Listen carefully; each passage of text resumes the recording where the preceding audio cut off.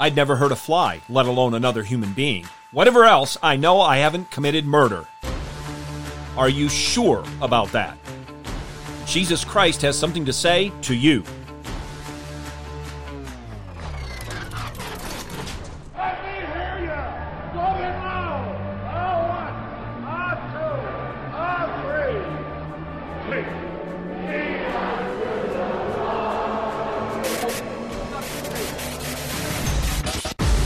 Welcome to In the Bullpen, Up and Ready, a ministry of developing contenders. The call has come. You need to get up and ready now. And look who's coming up. High fly ball into right field. She is gone. After the baptism and temptation of Jesus, he began his public ministry. He did so preaching and saying, "Repent, for the kingdom of heaven is at hand."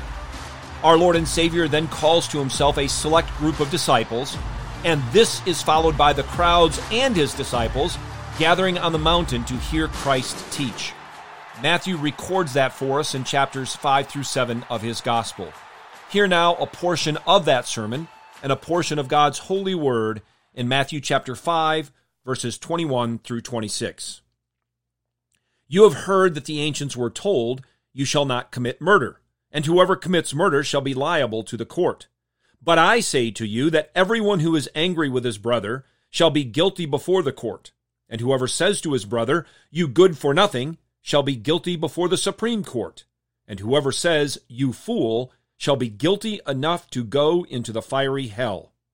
Therefore, if you are presenting your offering at the altar, and there remember that your brother has something against you, leave your offering there before the altar and go. First be reconciled to your brother, and then come and present your offering.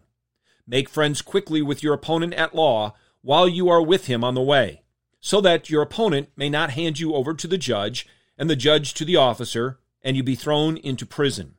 Truly I say to you, you will not come out of there until you have paid up the last cent." It's important to look at the flow of the Sermon on the Mount. Christ begins by declaring the type of people who are blessed. Each of the 8 Beatitudes teach us that no one is blessed apart from being united to Christ by faith.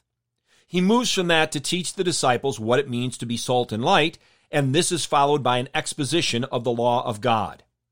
6 times in Matthew 5, verses 21 through 48, the King of Kings says, "You have heard that it was said," and follows that up with, "But I say to you." So what's he doing? He's faithfully and accurately expositing the Old Testament and the law of God.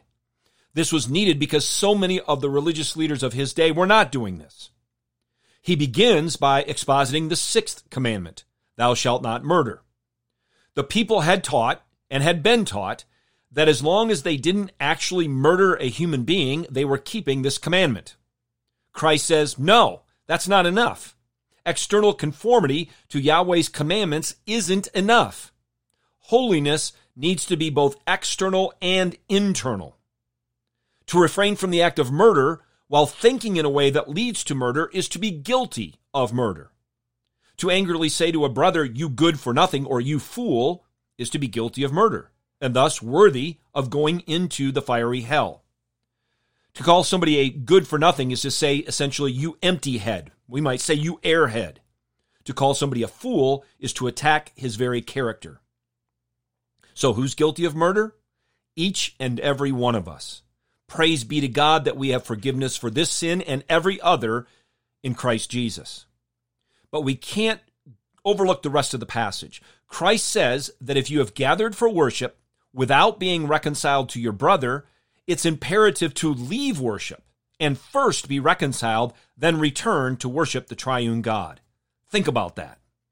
J. Adams noted, reconciliation is an urgent priority that takes precedence even over worship. Urge counselees to settle the matter quickly. I urge all of us to settle the matter quickly about our own sin. We are guilty. Look to Christ for forgiveness. And as forgiven sinners, as those who are in Christ, if there is reconciliation needed between ourselves and another brother or sister in Christ, settle that matter immediately. And then, worship the Lord with thankfulness and joy. Get your eyes up, fixed on Jesus, the author and perfecter of faith, and be ready to deny yourself, take up your cross, and follow him.